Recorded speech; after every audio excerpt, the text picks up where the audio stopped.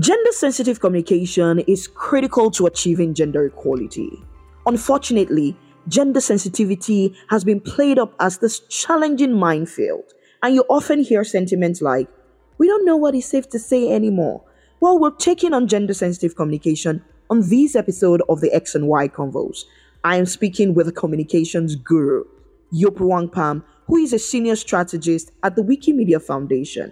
And she is passionate and dedicated to ensuring that communities across the world, especially women, are not denied their rights and privileges. So, how do we navigate the complexities of culture, tradition, and the many layered semantics of language in a diverse society? Let's get into it. Okay, hello, Yob. Aside from knowing that you have a whole lot to share and you're this epitome of knowledge and wisdom, I really just love the way you sound. I could listen to you. You could be saying absolutely nothing, and I would listen to you all day. But thank you for being here in the studio with me today. Thank you, Senika. Okay, this is an amazing introduction. I tried. I've had a good one before, but thank you. Thank you for having me. It is, and you are an inspiration. So being here with you for me is a high point in my day, in the week, actually. This is a high point for me. Thank you very much. Okay, to those who say women don't support women and all of those things that do not, it kind of doesn't transfer. This is what it looks like, okay? In case you want to learn. Yeah. But let's get into the thick of it today. And we're talking about gender-sensitive communication and gender-sensitive language. And I am at the point where I'm beginning to ask myself, look, how do we talk about this in a way that transfers? How do we have this conversation without alienating the people listening to us? How it appears, or it is positioned to be this minefield, to be this, oh, you have to sidestep and cross step and dodge here. It's almost like an episode of, House of Horrors where you go through that tunnel and I'm just curious. First, is there a concise definition for gender sensitive communication, and why is it so challenging before we then get into how we can do it better? Right. Okay. Is that a lot? Yes, it is a lot. To start off with, why is it such a minefield? Perhaps because of our language and culture. Oh. If you think about the different languages in Nigeria, the over 100, 200 languages, and the way that those languages form, or the way that those languages refer to genders, they differ. Right. In some languages, you have gender neutral terms. In some languages, you just don't. There's a clear differentiation. And often the language that you speak, is a representation of your culture. Right. So where in some places you might say to some people, look, gender neutral, and in other places you say gender neutral and they're like, wait, what? What are you talking about? It doesn't translate. Right. So maybe that is one of those things. But also sensitivities, I guess, just again, our environment. The mix of ethnicities, cultural practice, right, religious, spiritual expectations, and our concept of morality. Right. Often when you're talking about gender, talking about women and equality and equity, you're stepping on those toes. You're hitting certain nerves, and potentially hitting some experiences, which is, I guess, why that makes it such a minefield. In the first place, and really a complex field to navigate. It takes a lot of time and experience, right, and the willingness to fail, learn, and do it right, to eventually be able to do it effectively, right, to target the right audience, speak their language, and communicate effectively what your message is. Okay, that sounds like like 7 steps, but I know that these are steps that are critical. And I'm wondering, because I think one of the very first questions somebody will, okay, what do you mean by gender sensitive? So one thing, you want us to do this, you want to do this. Do you want to change how we speak? Do we want to change our whole language around this issue? So what is gender sensitive conversation? I have this tendency to always say for dummies, but I know that, again, language in our context, that sounds like you're but it's not, like it's a semi insult. But it's not meant to be. It's supposed to be, make it really, really simple so that everybody can get it. Mm-hmm. So what is gender sensitive communications? In simple terms, I'll say it's kindness. Right. That's what I'll call it. Just that. It is saying to yourself, and saying to the audience that you're speaking with, I see you, I hear you, I respect you, and so I'm going to engage with you in a way that doesn't annoy you. Oh, that's very simple. I mean, we can have a lot of technical terms to it, but in layman's terms, that's just it.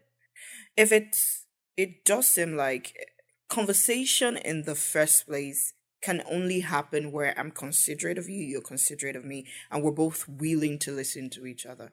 So if it does appear so simple, why is it so challenging to do? Even amongst groups who are gender aware, who are sort of advocates. I mean, we were both just talking about a book that we won't bring up that was attempting to do something nice, but the language just kind of felt off. The subtext of the language, the subtext just kind of felt off. Why is that? Maybe because, and this is just me hypothesizing, because it might be a tough question to ask. And, for those listening, I'm sure we all have our opinions on this. But maybe it's just because as human beings, we're not inclined to be kind. We have to learn to be kind. Right. We're not inclined to be selfless. We have to learn to be selfless. Maybe that's why. I don't know. It's a and when it comes to gender, it feels as if that's like, okay, there's this big hurdle where everyone now is saying, and then when you layer that, the advocacy around gender equality or equity, wherever you are on that, spectrum, when it comes to that conversation, it feels like, look, this is too much. This is a little more than, and so it feels like, okay, I've heard you. We're going to try to make things equal. I mean, even in societies where there's some work being done around, and you can see the work, because it's one thing for work to have started, like we have in our case, and we have a lot of programs, attempting to turn the tide.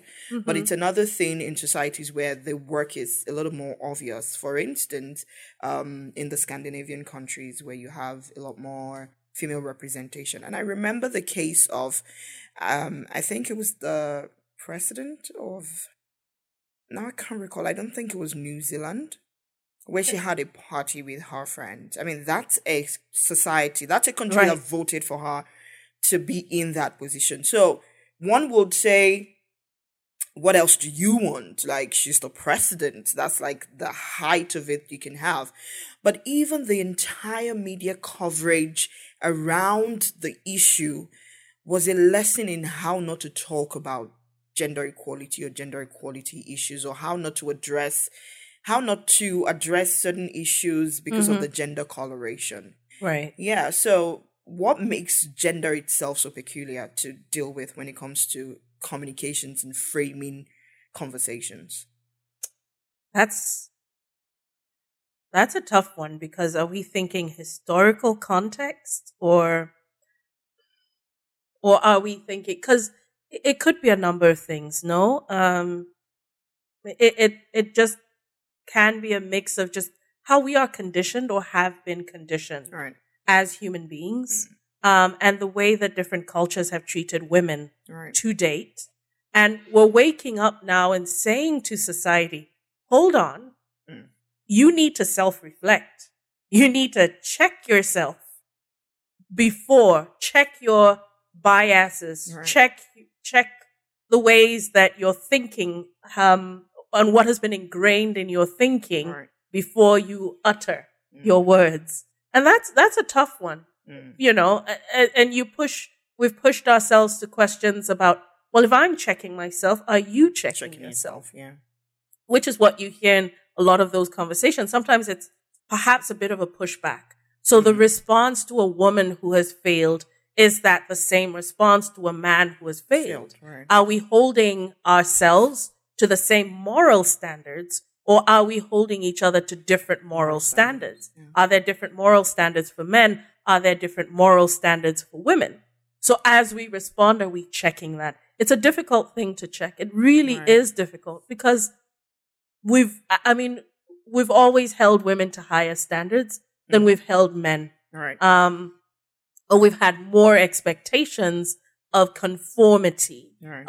more expectations. Women are put on a higher moral pedestal Right. than men are. He's a man, so he was unfaithful. It's like, Yeah, that's like normal. yeah, he was a man, he failed. They do. He's trying.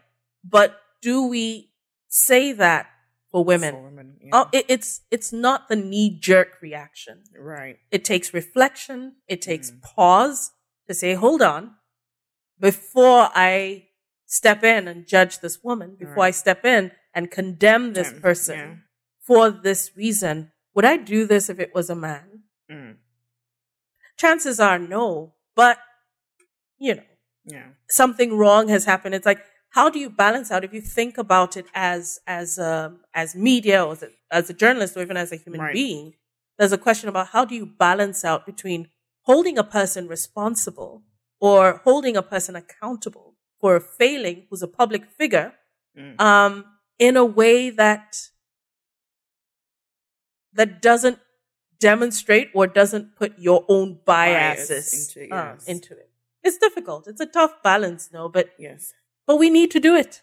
Just because it's difficult doesn't mean we shouldn't. We shouldn't do it. Yes, and I'm glad that you mentioned that it is difficult, because it feels as if sometimes in the framing of conversations around gender equality, we make it sound like there's a tendency a little bit to sound like, come on, this is, and it makes it challenging. For instance, you've talked about history, you've talked about even our acculturation and our nurture, given different context and how that impacts on how we communicate. I mean, a very good example is the idea of respect across the many ethnicities in Nigeria. Right. And that's a good example to help us know, look, it's going to be a bit of a challenge to kind of get to an homogeneous, this is the way to talk about it, or this is the way to react about it. But how do we begin to mend the gap or mind the gap better when it comes to gender sensitive conversation? You've mentioned culture, you've mentioned language, and those are, the best way I can describe it is institutions. Like, the roots go deep. Yeah. The history of, for instance, the Yoruba language, if you're Yoruba, or if you're speaking Fulfulde, whatever language you're speaking, it's not hip Gen Z language that we just, it's Right. not, it's, so how do we then begin to move those, or how? I think it's the big question of how. How do we hold these conversations and hold them effectively? Yes. Contextualize. Right. Contextualize for your audience. And I say that because when we say culture, sometimes the assumption often is that culture and traditions are typically exclusionary. Culture and that they typically exclude women. Yes. But if you take a really good look at many of our cultural practices across the country, women are not typically excluded. Very often you will find that women, especially elderly women, are given very special positions in society, in cultural societies, and in cultural practices. Where I come from, women are respected. Culturally, women are meant to be respected in certain ways. You might go to some parts of southern parts of Nigeria where you will find that women are expected to contribute to decision making. Right. And the question you would ask yourself then is, how did that not translate Yes. into, how we express ourselves today? Yes. It makes it difficult. But this is where contextualization comes in. Right. So if you're speaking with, or if you target your message to a group of people within a culture that does uphold and respect women's voices Yes. culturally and traditionally, Yes. perhaps it's calling that out. Perhaps it's referencing that to say, in our culture, these are the practices. Can we represent that? Or can we find a way to translate that respect into our modern society? And it's not modernizing it, but it's saying to ourselves, can we evolve our culture in a way that translates and maintains the principles and the sentiments that we had that don't exclude certain people from our society? Sometimes that, perhaps if we begin to communicate that way, perhaps that's one way to address this thing. And I know that this conversation may sound like, okay, so I'm not a language professor. I did not study culture. Why should I be listening to this? Go talk to those people who are responsible. Go talk to them. But I also know that culture is the people. Language is the minute there's a group of people who stop speaking a language, that's it. That language is gone. So how do we? It's about the institutions and the high level work that needs to be done. So I do want you to talk about the high level work that needs to be done, but also the low hanging fruits. What can I do and what can you do, especially within context of like an organization, within context of planning interventions or planning programs and stuff like that. How can we begin to have better gender sensitive communications that will work towards building that equitable society that we all know is necessary? I guess I then have a question, because when we say gender sensitive communication, we can mean a lot of things. Are we saying being kind in the way that we communicate to the people around us? Or are we saying making sure that the way we communicate does not exclude certain people automatically? Is it about setting up systems and processes within our organizations that ensure that women are effectively represented in all conversations, and that whether it's women or youth, that there's a level playing ground for everyone? Is that what we're saying when we talk about gender sensitive reporting? Or are we saying that we want to be able to speak with and connect with more women who typically don't listen to certain media or certain types of information because they don't think it's for them, who don't feel that they can access certain things because it doesn't typically speak to them? I guess that's, for me, it's like, what are we saying when we talk about gender? Could we be saying, because I also know that these things are not standalone. They're kind of infused a little bit together, because when we're talking about conversations that open the door for engagement, it's important, but it's also infused within conversation that includes. Right. If we're going to have a conversation that includes, then it's got to be a conversation that opens the door for engagement, for conversation that says, I want to hear you, I want to listen to you. So I feel like, even though again, from a programmatic lens, yes, those are things you want to separate and pick apart. But I think that from an action point, some of these things they're kind of interconnected. Right. Yeah. Yes, I do agree with you. They are very connected. And I asked that question because for anyone who's listening to us, those are the questions we need to ask ourselves. Absolutely. Constantly, and keep at the back of our minds and maintain as what is it that is driving my thinking as I'm prepping for this? What is driving my thinking? What are the goals I'm trying to achieve in communicating, in speaking with the women around me, or in trying to get to them? So if I'm trying to reach women of a certain age, in a certain part of the country? Right. Have I spoken the language that they understand? Have I put out the communication in channels that they can easily access? Right. Have I done that effectively? If I want to communicate with typically men, for example, in northern Nigeria, I can put that on a channel, BBC Hausa. I know that, with their transistor. I would be deliberate about picking that channel. So if you want to talk to women, do you do the same thing? Often we're like, oh, that reaches northerners, and we just pick that channel and we go with it. Right. But that's not how it works. You need to understand who you're talking to and make the effort to understand where they're coming from. That's where kindness comes. Right. Sometimes, and that's also where checking our biases also comes. Right. It might take a little effort, but the reason why it is taking a little effort is because our predecessors didn't do that work. And someone has to be the person who creates the path. Someone has to help us see that route. Right. Someone has done the research and told us how best to communicate with the men in our society. Yes. Can someone please take the time, do the work, and do the research to tell us how best to communicate with the women? It's going to take some work. Like I said, it's not our knee-jerk reaction. It's not our knee-jerk response in gender-sensitive reporting, but it's constantly keeping this in mind, that we don't have enough data to tell us how best to communicate, and we have to do the work. Right. That's so important. To wrap up, they've been telling me to wrap up for a while. Oh. I've just been kind of ignoring and pretending like the lights can't let me see them. But I think to wrap up, I want to turn that light inward to those of us who are vocal about this, who are saying, hey, we need to do this work.